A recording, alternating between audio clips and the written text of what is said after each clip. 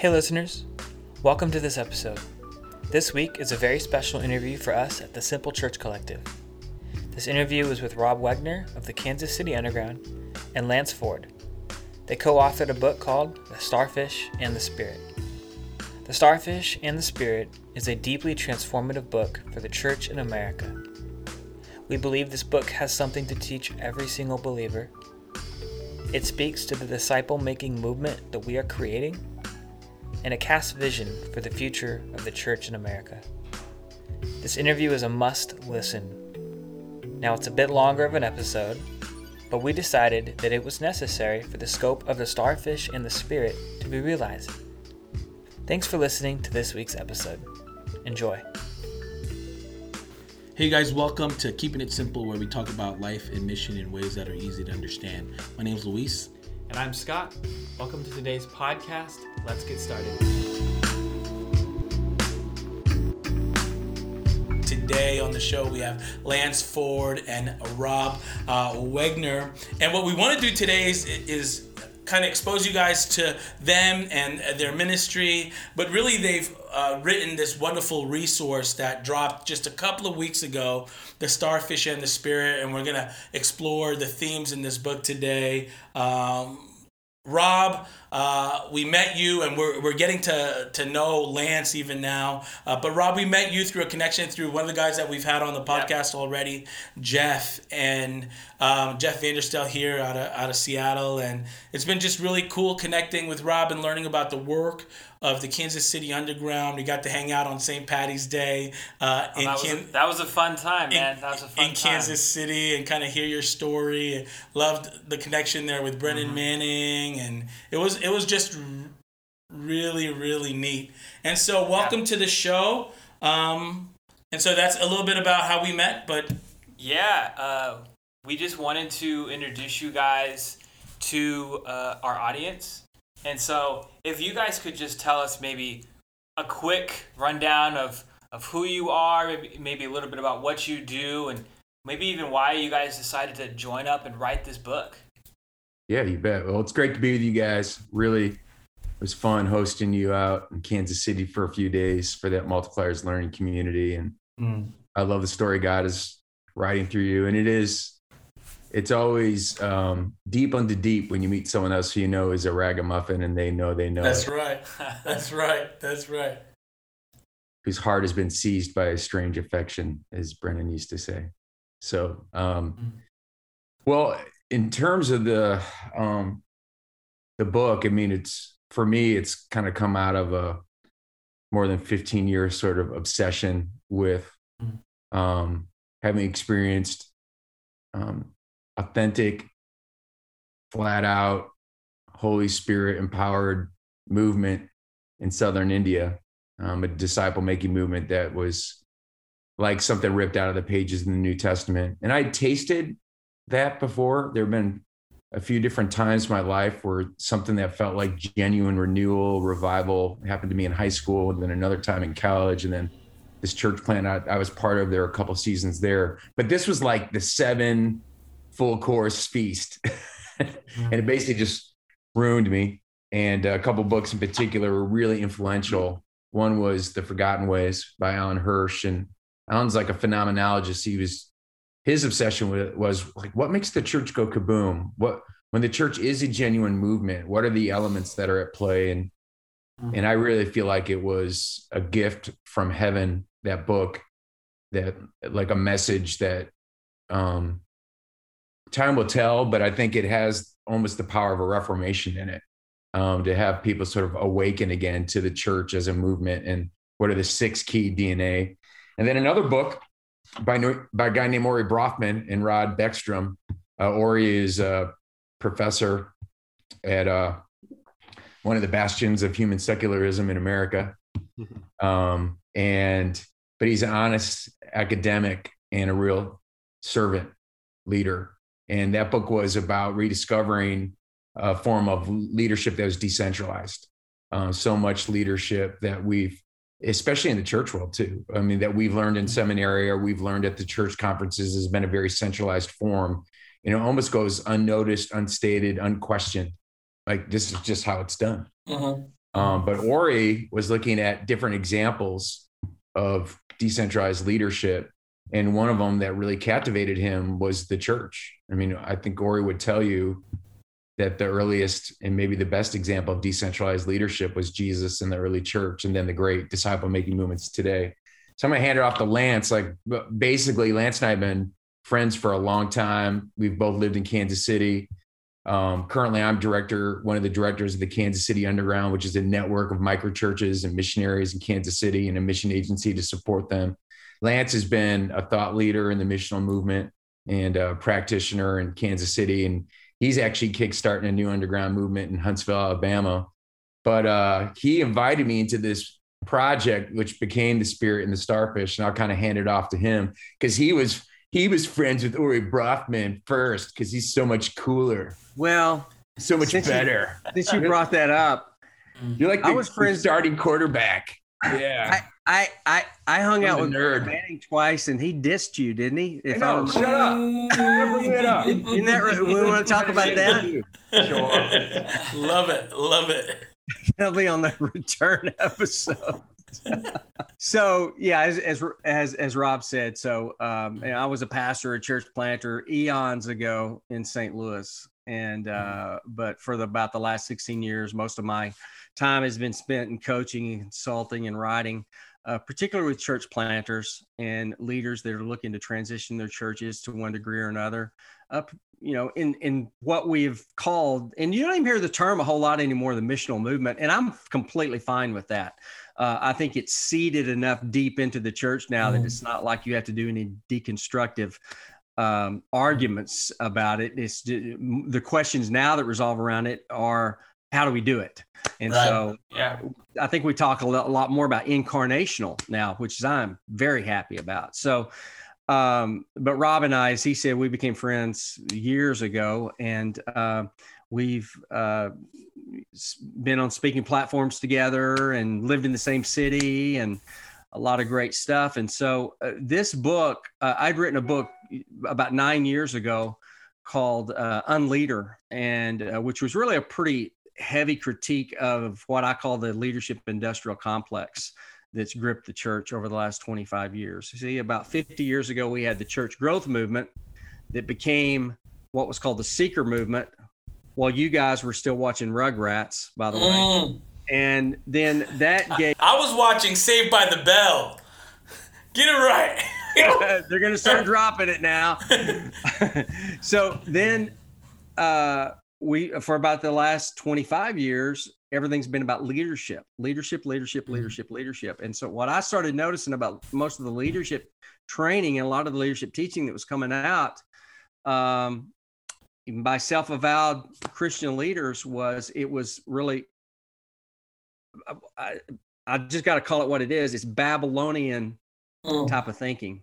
And a lot of it is very heavy dominator thinking, which is the very thing Jesus said in Matthew 20. He said, "Nuh-uh, not on my watch." He said, the Gentiles exercise dominion over one another. It will not be that way among you. And then, of course, this is when he says, if you want to be first, you got to be last. Right. If you want to be greatest, you got to be the servant. And so most leadership concepts, and you guys live in the backyard of one of the biggest blow-ups of this type of leadership. And with Mars Hill, which was totally built on the type of leadership that I talked about in Unleader. And then one comment on that, Lance, that Sure. that's really important. What's interesting about that kind of centralized leadership is it looks so very strong. It looks almost indomitable. Yeah. But what Mars Hill revealed, it was kind of a foreshadowing of COVID. I mean, seriously, it went from 1 month. It is kind of the hero story for a significant part of church leadership and church planning in America. It's like, this is that. I mean, this is the top of the mountain. And then literally within 3 months, the whole thing's disbanded. It's gone. It's just gone. And it looks incredibly strong, but it's actually very, very fragile, very vulnerable. And then COVID is like the ultimate object lesson for the church in America to go, Yep. I mean, I saw a foreshadow of this stuff. And so I was writing about it. And then we started seeing guys go down. And every few months, there would be a very well-known pastor go down. And then you started seeing really big guys, Mark Driscoll, and then James McDonald. I mean, we just name after name. And then when you see Bill Hybels, who has said more, has shaped the leadership industrial complex more than anyone, when you see that go down and you find out that really what kept him in the shadows and allowed him to do some of the things that he did that surprised so many people on the outside, it was those leadership systems themselves that really are so fragile. And like Rob said, came down quickly because they're built on the flesh. And no flesh will glory in my presence, the Lord says. So when his presence leaves, man, we're in trouble.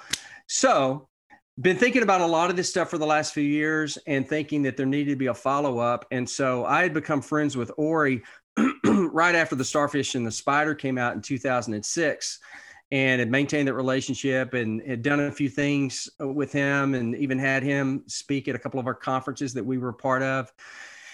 And so I'd actually approached Ori about doing this book as co-authors. And so Ori was all in for a while, and then just really felt like it just was not going to really be in his sweet spot. But even before he decided that, I had felt like Rob was supposed to be, which is strange that we would have 3 authors, because it's hard enough to do co-authorship. It's a lot easier to write by yourself. But so Rob came on, and I knew that Rob was going to bring an insight and a side that was just going to be something that I would just wasn't in my wheelhouse. And so we did that. And then Ori was with us for about a year on the project. In fact, we missed deadline after deadline, which I'd never missed a deadline before. And there was these delays. And then Ori got to the point where he just felt, and Rob and I, we could see it. It was just like the voice is just not really working there. But Ori really became a mentor to us in this stuff. Even he came up with the name of the book. We were going to call it The Starfish in the Church, which is the name of our podcast, by the way. Shameless plug. Yeah, let's go listen to that. What was that? The Starfish in the Church. Oh, the Starfish in the Church. It's Starfish in the Church. Yeah, the Starfish in the Church. Okay, just making sure. Not the Starfish in the Spirit, which is the name of the book that Ori came up with this name. But he said, Ori's advice to us was, hey, let's name it The Starfish in the Spirit, because it will open up to just faith-based organizations, faith-based business owners, et cetera. And so we were on board with that. And then he really became a guide in several ways. And then, lo and behold, Rob's mom, who is not some TBN watching Pentecostal, has a dream from the Lord. Let's go. And how did she put it, Rob? How did she put it? I mean, she said, Robert, it was like I heard a voice. Alan Hirsch, the voice said. Alan Hirsch. And I knew I was supposed to talk to you and tell you I think Alan Hirsch is supposed to help you write this next book. Love it. It's my mom voice. So that's the mom voice. So Rob calls me up and says, hey, let's talk to Alan. And so we did, and Alan came in. And so really, Alan's role within the book was because he has had such a profound influence, he's really been our Papa, big brother. I wrote my first book with Alan. So, Lance, can I stop you right there for a second? For some of our listeners who may not be familiar with Alan, could you maybe describe him briefly and the influence? Well, Can I just say there's 2 good metaphors. He's the missional Pope, or he's the missional Yoda. You can pick whichever one works better for you. and a little bit of Bono in there too. So, so Alan is South African / Australian. Born and raised in South Africa, moved to Australia when he was 21 years old. Alan really came on the fore in 2003 when he and Michael Frost wrote a book called The Shaping of Things to Come, which still, that book, it could have been written this morning. I mean, it was that prescient, it really was so prophetic in seeing where the church is going to have to go. And I remember many times, and Rob, you probably remember this, I remember seeing Alan speak in front of crowds 15, 16 years ago. And first thing he would do is say, I've come from your future. And what he meant by that was coming from a European type of saying, hey, I've seen what happens when Christendom falls and the church doesn't change in response and listen to the Holy Spirit to change and just keeps on doing things the way it's doing. And guess what? The answer is it doesn't exist. Go to Europe right now.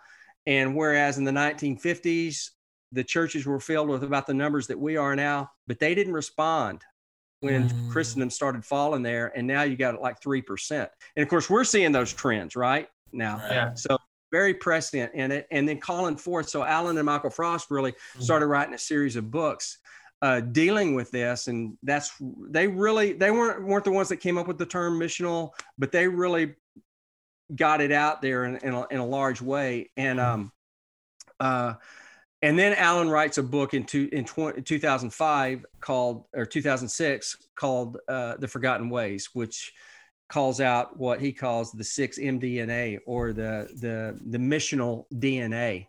And so we took what has been in us through a lot of that and through the starfish and the spider metaphor and said, okay, what does this have to say about the church and how the church is going to have to change? In 2 factors. In the essence of the ecclesia, as far as the way that the church forms itself, embodies itself, and presents itself, and collects itself together, and sends itself out. And then the DNA within that, we call it fractals, is the actual leadership ways and means, being a decentralized ways and means of leading, actually, too. So that's where the metaphor came into play. So you just talked about this metaphor. You talked about the spider, and you talked about the starfish. Could you guys, maybe Rob, break that down about what led you guys to that metaphor? You talk. So in the book you talk about how organizations are usually, and you alluded to this with the Mars Hill thing and others, you usually go one or two ways, spider-like or starfish-like. For folks who haven't read the book yet, kind of talk about that metaphor for us. Yeah, you bet. So that was the metaphor that Ori and Rod Beckstrom presented in the book, The Spider and the Starfish. And the idea is you've got 2 organisms there that look somewhat the same from a distance. You've got a main body, and then there's what looks like appendages that are going out radially from the center. When you get up closer, you see they're different, but in particular, they're different in terms of how the intelligence and the power is distributed.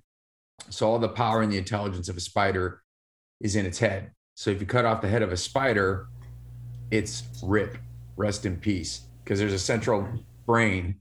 And that's like centralized organizations or centralized leadership. There's usually a person or a small body of people that regulates the power, the decision-making in a very direct fashion. It's typically hierarchical. And if something bad happens to that decision-making person or body, the entire organization can die. And Mars Hill is like case in point. That's what happened. Starfish don't have that problem. If you cut the head of a starfish off, actually, and you fling them apart, you come back later, there's 2 entire starfish. That was a cool story. Yeah. Yeah, it's true. Like they actually regenerate. And a starfish has in each of its cells all that it needs to regenerate the entire starfish. So every cell of a starfish organization, unlike a spider organization, has what it needs to reproduce because the power and the intelligence is distributed through the entire organization. And it's not built on a pyramid sort of hierarchy. It's built on these kind of open circles of reproducing leaders. And eventually what happens is in a starfish organization, you have multiple nodes of power that are spread throughout the network. And who's making the decisions is based on who has the most intelligence about that particular decision, not just I'm the guy who's in charge around here. Right.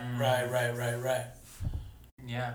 So that's the metaphor, guys. And that's something that Lance and I have been trying to live into. And it's been sort of my life's work to go, how do we actually make this operational? So this book is coming out of a lot of experiments and failures and multiple iterations and finally really seeing what feels like the flywheel is really starting to move in movements like the underground movement or Soma and Saturate or Hope Chapel. We're starting to see expressions in the Western world of more mature forms, which is hopeful because there really is I think, going to be much more normative like 50 years from now. This won't be novel anymore. It'll just be like, oh, this is what a bunch of the church does in America, like it is in Africa or China or India, you know? Yeah, I agree. So following that up, how does Jesus connect to the idea of starfish leadership and movements? Lance, you want to kick that one off, bud, and I'll follow up? Yeah, well, it starts out with his humility. He starts out, he is the humble servant, and he presents it through and through in the way that he led, and the humility that he led, and the way that it connects with movements is, if there's anybody that ever could have collected and built a crowd and a bigger crowd and a bigger crowd and a bigger crowd, it was built a strict hierarchy. Absolutely.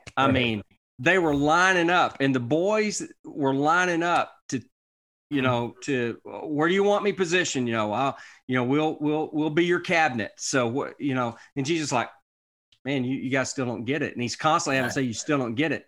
So the irony is that Jesus is constantly retracting himself away from the crowds into the smaller circles. And so, there's these concentric circles, we talk about the crowds or the 5,000s, and then we talk about the 72, and then we talk about the 12, and then we talk about the 3, which is the triad. And so Jesus is constantly pulling himself back and giving the most of himself and the most of his time to the smaller circles and and why is he doing it? He's building a movement, which if Jesus would have just constantly concentrated on the crowds, like most of us preachers and pastors do, when the cross happened, the movement would have died with it. But it didn't, because he had already put it into all these other guys that went out and they believed it and they lived it. And then they did what he had done in them.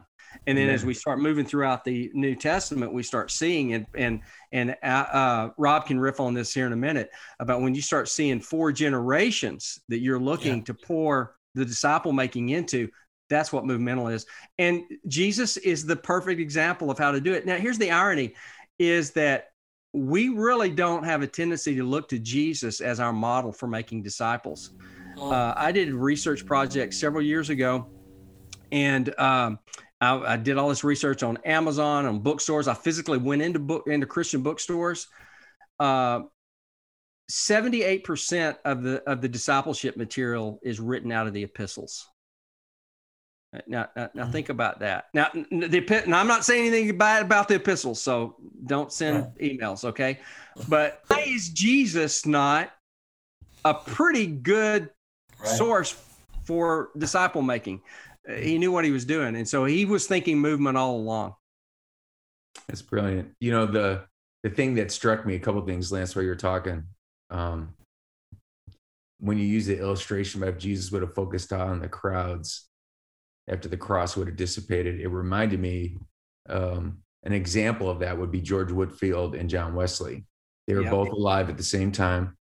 And George Whitefield actually had more influence in his time. He was a more successful preacher. He had larger crowd sizes. He was considered to be a much better orator. And they were friends, actually. So it wasn't like they were on a different page or working against each other. But he stopped preaching, and his... It's gone. What's left from George Whitefield? You have books with his sermons in it. Yep. John Wesley still has a movement, although it's sick, it's still going. Yeah. And outside the Western world, actually, it's pretty healthy. Because he was a starfish leader. He built everything on these concentric circles that Lance was talking about. And the proof that Jesus is a starfish leader is when he says things like this: "I call you my friends. You're going to do greater things than I'm going to do."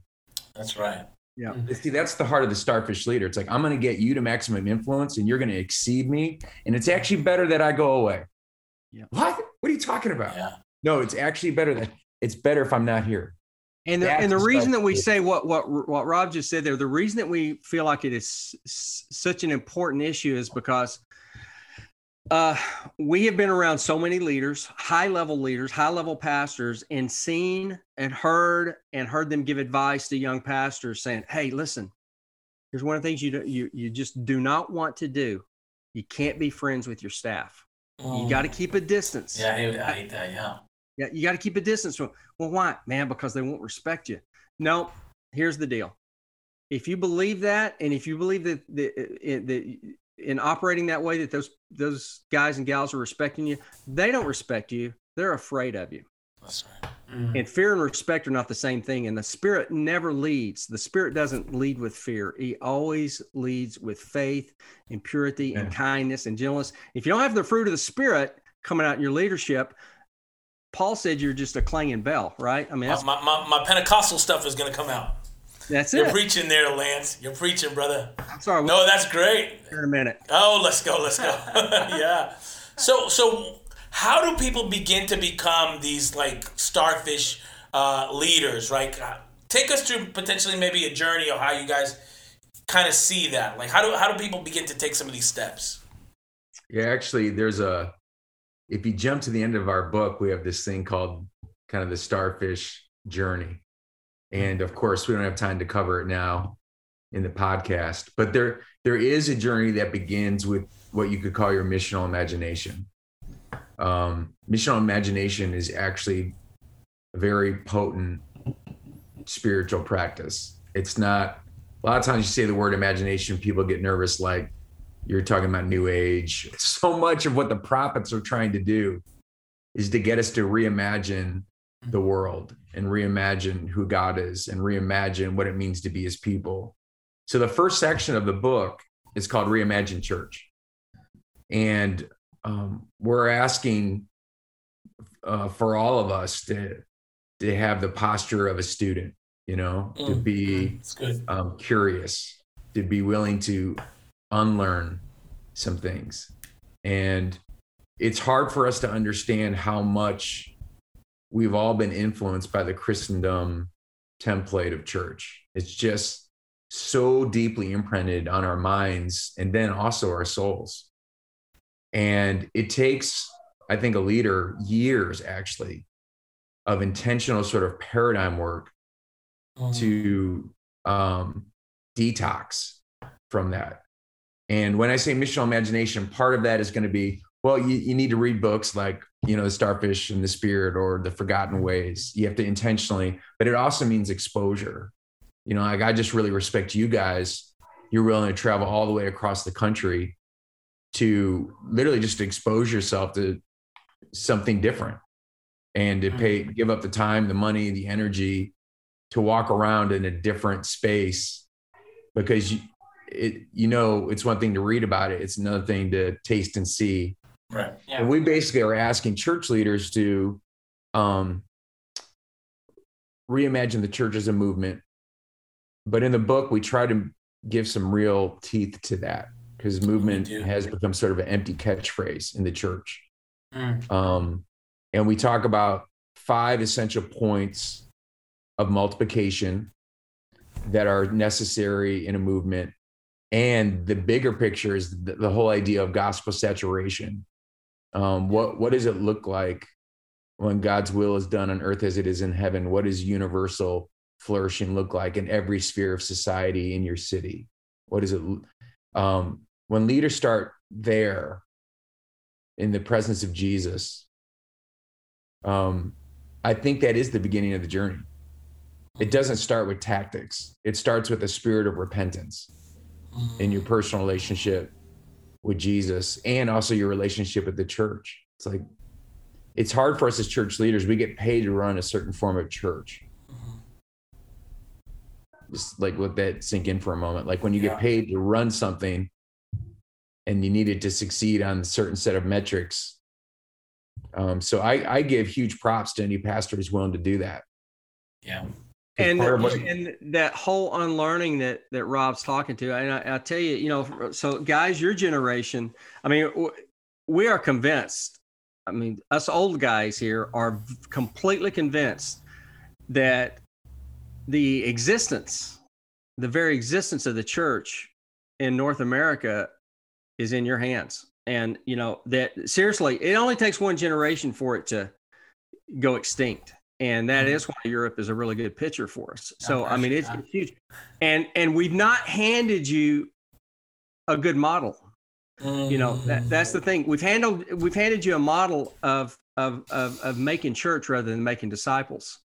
And that's really the key to it, and it's crazy that we even have to have that conversation, and over the last 4 or 5 years, that's why everybody, we're having these conversations.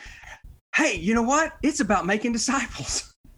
Wow, what a concept. Yeah, that's what Jesus said to do. And then our response to him was, okay, I'll build you a church.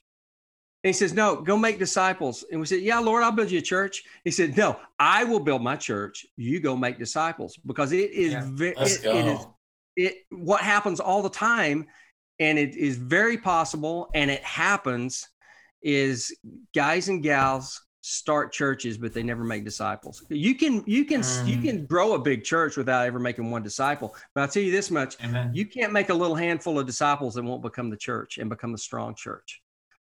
So we've got to get back to the roots of the thing. And what we find out in leadership is when we do that, it's a light load. It is that light load that Jesus promised. And it's more fun. There's more joy in it for everyone. As you said something, Lance, when people, it's just everyday and well-meaning people, they know that we're on this kind of church planting journey. And one of the first things that they ask us is like, so do you guys have a building yet? Oh, I know what the first thing they ask you. It's like, do you guys have a building yet? And we begin to try to kind of share, hey, listen, that's not the first thing. We're building relationships, we're connecting with others, we're trying to love the people that God is calling us to love well. And that's some of those paradigm shifts that need to happen. Can you guys speak to that, to like the paradigm shifts that need to happen in order for us to begin to take a hold of Starfish leadership and movements? Well, I'll say this, one of the shifts is at that level of ecclesiology. We tend to think of church as a building. It's not a building, it's a body. We tend to think of the church as a program. It's not a program, it's a people. We tend to think of church as an event. It's not an event.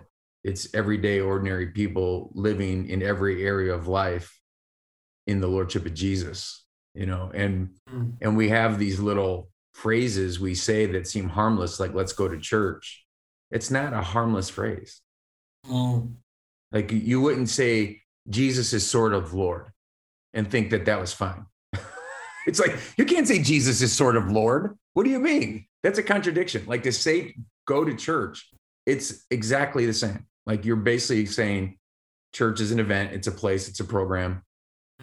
But you have thousands of church leaders. It's like, that's our strategy. We want you to go to church and invite all your friends to go to church. Like those are the things we have to actually repent of. It's like, no, that's not the ecclesiology of the New Testament. Let's talk about what is the church. Well, the word ecclesia is used 4 ways. One, it talks about the household of faith, which is the church that was gathering in the homes, for example, in Jerusalem. Or like you go to the end of the book of Romans and it's talking to a distributed network of missional leaders and microchurches in the city of Rome. And James Dunn, leading New Testament scholar, says there's probably at least 5 different microchurches that are being led by those leaders. Could be more. So the first use of ecclesia is to describe that form of the church. The second one is when Paul writes to the church in the city of Rome. That's another use. So it's talking about the church in the city.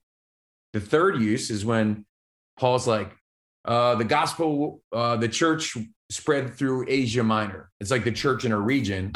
And then there's the more universal use of it, like the church throughout time and history. Those are actually the 4 ways the word gets used in the New Testament. None of them, if you think about it, I'm not trying to poke anybody in the eye because most of my adult life, I've led in large churches, but that form of church,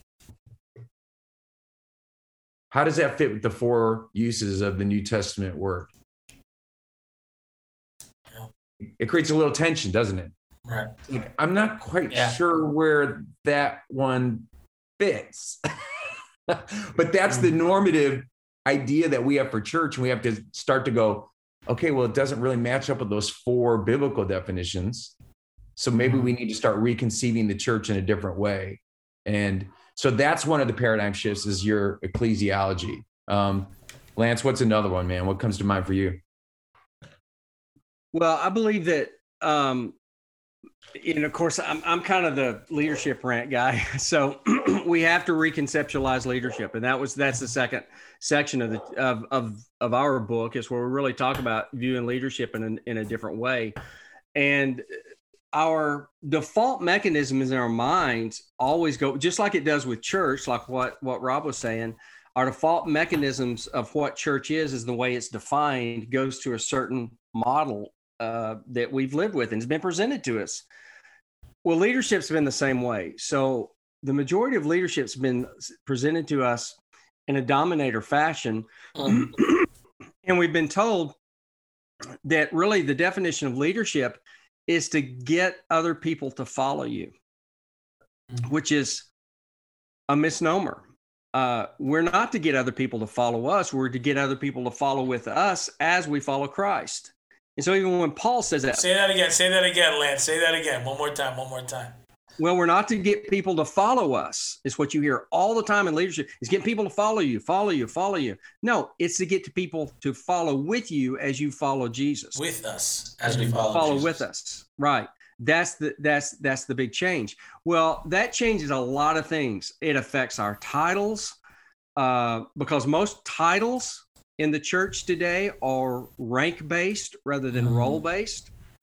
Most of it comes straight out of the world, comes straight out of the systems that Jesus said, the Gentiles exercise dominion over one another. It will not be that way among you. So we call ourselves seniors, we call ourselves leaders, or lead pastor, or senior. Hey. I'm the lead author on this book, Lance. I'm the lead author. And what's been imported over the last 20 years is executive now. So we have executive teams and we have executive pastors. Well, these are very heavy rank-based role or titles that let everybody know who is large and who's in charge. Well, You never see that in the New Testament. What you see sibling language throughout the New Testament, brothers and sisters. This and you hear language from Paul where he says we're co-workers, we're partners. In fact, that is the Greek word synergos, which is where we get synergy from. So even when Paul does use the term apostle, referring to himself, like in Romans 1, he leads with saying, I'm a servant of Jesus Christ. I'm a slave. It's not diakonos. It's doulos, it's slave, the most abject servile term you could use. I am a slave of Jesus Christ, called to be an apostle. So he doesn't introduce himself saying, I'm Apostle Paul. He says, I'm Paul, an apostle. So these are descriptors of roles that they have nothing to do with rank. And so that we have to reimagine these type of things. We have to reimagine what the roles of a leader is. I hear people talk a lot about delegation. Well, a good, generous leader delegates. No, you don't delegate. It's not about delegating. It's about equipping. That's what Ephesians 4 said. You equip others. You give them the resources they need. You give them the tools they need. You coach them up. You don't boss them down or boss them around. And so this is, you have to start reimagining your role as a leader and really what leadership looks like. And that's where this distributed intelligence goes out into the body, because others start getting to release. Because in any given room, like right now, there's 4 of us, let's say in this virtual room. Each one of us have different experiences. We come from different contexts, from different places. We have different giftings. We have different anointings. Out of the 4 of us, there are certain gifts that some of us are stronger in. And then there's other gifts that another one is stronger in. Well, we have a tendency to rank certain gifts as the smartest one. And then what happens is that person has permission to say yes or no, has veto power at the end of the day. You never see this in the New Testament, because there's a constant threat, especially when it comes to money. And if you have someone on your staff that answers to you constantly and you write their paychecks, they're going to only be so honest with you. They're pretty much going to tell you what they think you want to hear at the end of the day. And so we talk about accountability for leaders, like the leaders that we talked about earlier in the conversation that fell. And so people say, well, there needs to be, Rabbi Zacharias, there should have been more accountability. Well, who's going to hold him accountable, right? If you don't have a plural leadership. Now, one of the things that we're not saying is that everyone has the same amount of power. Just the fact that, like, if Alan Hirsch was sitting here right now, first thing Rob and I would say is Alan's got more power than we do in certain areas, but he's a humble leader. And the thing is we actually have more power than he does in certain areas. It's not about power. It's about making one another the most powerful person that they can be in the Lord. So it's not about equal power. It's about equality of opportunity and equality of voice, because the smartest person in the room at a given moment can be 5 different people in 5 different moments that would have, but when you have a hard hierarchy and a dominator hierarchy holding it down, you hold that intelligence down and you shut those voices down. You know, I was just going to add to that, Lance, that it's, you know, Paul put so much energy into the idea of mutual submission. And what's crazy is if you look at the Godhead, there's mutual submission inside the Godhead. Yeah. And then we build a church and it's like there's one guy in charge and everyone's supposed to submit to him. The Godhead isn't even like that. Yeah. You know, and so, and what he's saying here is that the mutual submission piece is on some areas, let's say we're discussing shepherding, then either my wife, Michelle, or Bree, who are actually way more gifted in shepherding than I am, I should follow their leadership. If we're going to talk about something more apostolic, well, I have more power in that area. And you learn to begin to understand where everyone's gifted and talented, called, and you learn to be mutually submissive to one another, you know? And Lance did a brilliant job. Like, we've basically talked about we're talking about 2 paradigm shifts so far. The first one is reimagining church from institutional church to church as a movement. The second one here that Lance has talked about is, you know, moving from kind of the centralized hierarchical form of leadership to the decentralized kind of reproducing maximum influence of everyone. And the last part of the book is a paradigm shift about disciple making. And we talk about some very important shifts. For example, like, don't think knowledge-based discipleship, think obedience-based discipleship. America has done the best data dump of the best discipleship data and information of any generation in the history of the church, and probably done worse in discipleship than any other generation. It isn't about how much content and how good is the content. Now, the content matters. Like, it's got to be shaped and flavored by the gospel. It's got to be orthodox. It's got to be in full alignment with the scriptures. But ultimately, Jesus says, if you love me, you will obey my commands. If you're my friend, you'll obey. We are to teach to obey. And it's in when we walk by the Spirit and keep in step. So how do we move from a knowledge-based discipleship to obedience-based discipleship? Another one is lecture-based discipleship versus discovery-based discipleship, right? Like, everything is turned into, here's the preacher, or here's the video curriculum, or here's the book, and there's virtually no discovery. And how did Jesus do it most of the time? It's like we go do something and then we debrief, and then we go do something else and then we debrief, and then we go and we debrief, and it's action-based with debrief, and people are discovering. It's like, I'm sending the 72 out, and then they're going to come back and they've going to discover things, and we're going to debrief. We're going to learn together. Another one is like discipleship is one-on-one. Is that how Jesus did it? No, he discipled in groups. He had 3, he had 12, he had 72. Another one is we tend to think of evangelism, then discipleship. Is that how Jesus did it? No, you start discipling the second you're interacting with anybody. Like, basically, I'm talking with my neighbor who doesn't know Jesus about parenting, and the gospel informs my parenting. What's happening? Discipleship. Discipling her, and she just doesn't know it. Yeah, before you disciple to and through conversion. It starts with discipleship, and evangelism is like the nuclear engine. The gospel is the nuclear engine.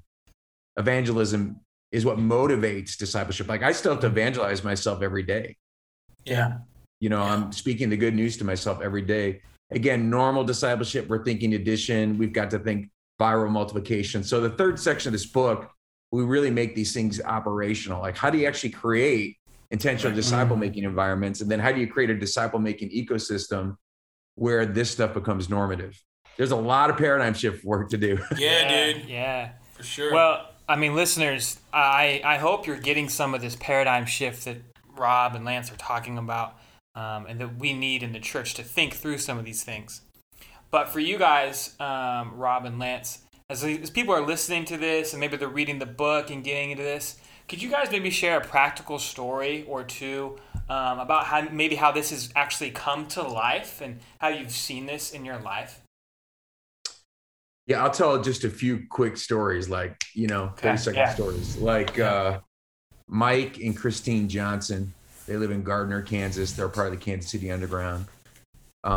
They felt very clearly called to their neighborhood. And for 2 years, they're doing like the quiet, mostly mundane work of being a good neighbor. And it's simple things like getting to know your neighbors' names, and then in private, you start praying for them by name. Really practicing listening, like learning how to listen and how to ask good questions so you understand your neighbors' stories. And then simple things like, hey, let's have our kids play together. Mike's really into mixed martial arts fighting, and so is another guy in the neighborhood. So they start watching fights together. Kristen's into reading. She started a book club with a few women in the neighborhood. And they've been a part of the Underground from the very beginning, and they've actually been super discouraged. They're 2 years into this kind of beginning in prayer, listening, eating, doing meals, serving, no spiritual conversations. And he said the one or two times things started to go that way, they got shut down so fast, and they were ready to give up. Like they were literally thinking about resigning from the Underground. Then in 1 week, they have spiritual conversations with two different sets of neighbors. And the next week, they're leading 2 Discovery Bible studies. And like one of these Discovery Bible studies, the first week, the Lord one of the guys had been grown up in the Catholic Church. And literally at the end of the Discovery Bible study, he's like, I think I'm getting this. Like, it's not really about checking a box. God actually just wants a relationship with me. It's like ding, ding, ding, ding, ding. Yeah. And he said, they get done and he's amazed by how far they went, in 45 minutes. But they hadn't decided if they're going to meet or not next week, and he's like, I was waiting and it had been 2 weeks. And we haven't heard anything. And he's like, all of a sudden he wrote me, he's like, hey, we're going to do that Zen Bible prayer thing again. I felt so much peace and joy. I've been telling everyone I'm in this Zen Bible prayer thing. So they meet up, and the end of that time, they're like, can we just start doing this every single week? And were they doing contemplative prayer? Is that what they'd been doing? No, it was just called the Lord's Prayer, man. Just the Lord's Prayer. Another story is Chad and Allison Chambers. He grew up doing rodeo and met Jesus when he was, you met Chad. Yeah, met Jesus when he was doing too much alcohol and other pharmaceuticals and lost his way, and had a friend who knew Jesus, led him to Christ, and dropped out of rodeo for a while because he just wanted to get his head into Jesus. Actually got into kind of youth ministry for a while. And then his kids started getting older and they were kind of interested in rodeo, and they started getting involved again. And the Lord gave him this weird opportunity. They were doing a rodeo that was over Easter. And there was a guy who wasn't a Christian who leads the Youth Rodeo Association. And he's like, hey, I think because Chad was a good missionary, so he's like loving, he's kind, he's present, he serves, all that stuff. They're like, would you do something on Easter? Like we could just circle the families up? And he's like, yeah, I could. So 2 guys give their lives to Christ at this thing. And that starts what is now, it's amazing. Like it's a network of 3 micro churches. One, not during COVID, but that summer before, they baptized more than 30 people in horse troughs at the rodeo, man, in the summer. It's ordinary people who learn to plant the gospel, plant themselves, how to go from small talk to meaningful conversation to spiritual conversation, and then plant the gospel. And we do it a lot through Discovery Bible Study, which anyone can lead. I don't have to be a preacher. I don't have to be the expert teacher. Yeah. I can let the Holy Spirit, through the Word of God, bring revelation. And then you start living these family rhythms of up, in and out, Yeah. So there's a couple stories just off the top of my head, man. And I think, one of the things that makes all that catalytic and makes it go and functions in everyday people is Ephesians 4. We've treated it as a leadership text. We thought this is about leaders when he talks about the apostle, prophet, evangelist, shepherd, and teacher, which we call the APES or fivefold. We've always been taught that's a leadership text, and it's not. It's a body text. Oh. It's written to the body. And then Paul is very clear. He's saying, hey, if you'll do this, this is how you get strong, mature saints in a functional body where every ligament and every joint comes together and the body gets movement. And it's right before us. And so a big part of it is we talk about GPS, gifts, passion, and story, helping people discover their gifts. What's their passion? What's the story? And where does the story of God and their story come together? So this is a big part of the job of us as leaders. And we thought it was to just only make a Sunday morning happen really well. Man, that's just the cherry on the top. That's just a little bit of it. And our real job is to help people discover their gifts and their passions and their stories, and to get equipped to do the work of the ministry and help people realize, hey, you may be a second grade elementary school teacher, but you might be an evangelist. Yeah. You may be a plumber, but you might be a prophet. Let's go. And pulling away the professionalization and the clergyification of those giftings and saying, no, this is for the everyday people. Man, let's help people discover their gifts. Let's help them start practicing their gifts. Let's help them, their voice come through their gifts. And then as we send them out into the places they live, work, play, hang out in the marketplaces, man, now you've embedded culture. It's like yeast pushed into the dough, that's right? And that's where you get that movement. Love it. That's man, great. It's been good. As we begin to kind of land the plane here, I just want to say thank you for being here with us. And would you just take maybe the next couple of seconds to dream with us a bit? If you were to see in your mind's eye and in your heart and in your spirit some of these themes of the book lived out fully, what does the American church look like in the future? Wow.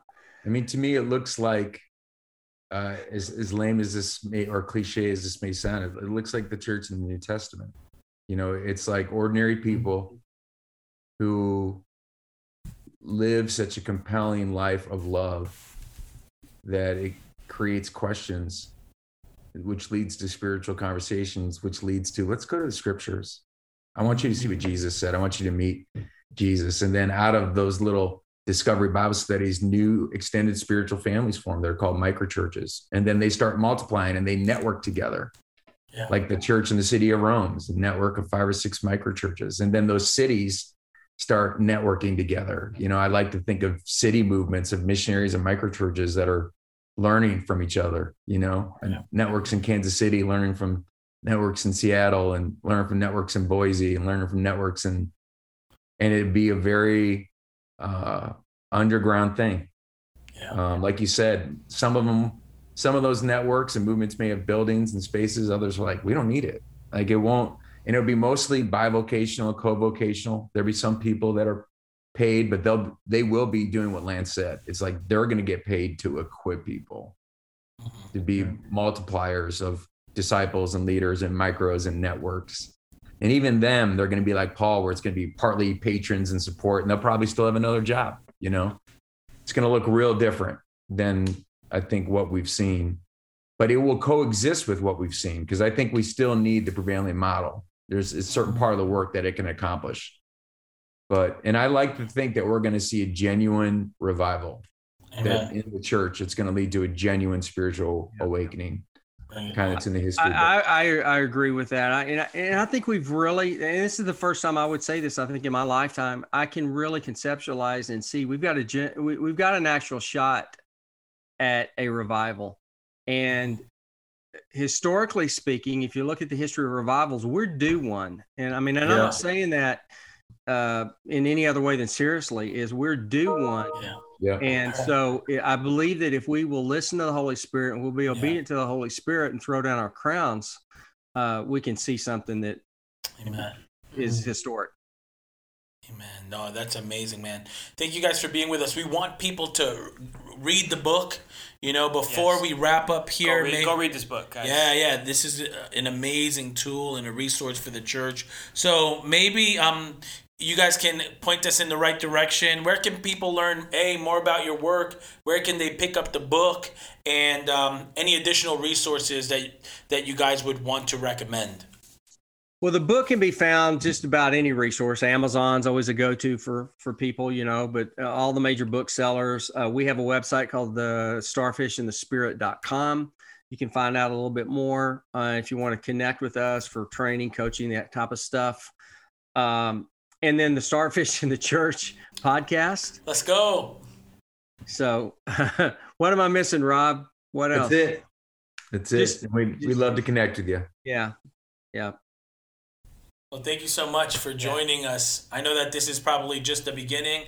And like you're saying, Rob, we're hoping that the Lord is going to do some really cool things and that there's some cross-pollination in all this. I just want to thank you guys on behalf, we talked a little bit about this earlier, our generation, and younger guys. Thank you guys that we get to pick your brain, stand on your guys' shoulder, that you guys have so far run the race faithfully. And so we want to honor that and want to be that kind of brothers and sisters in the faith to you guys and the disciples that we hope to raise up. We get to say that we're part of a lineage of people that have been pursuing the real thing all along.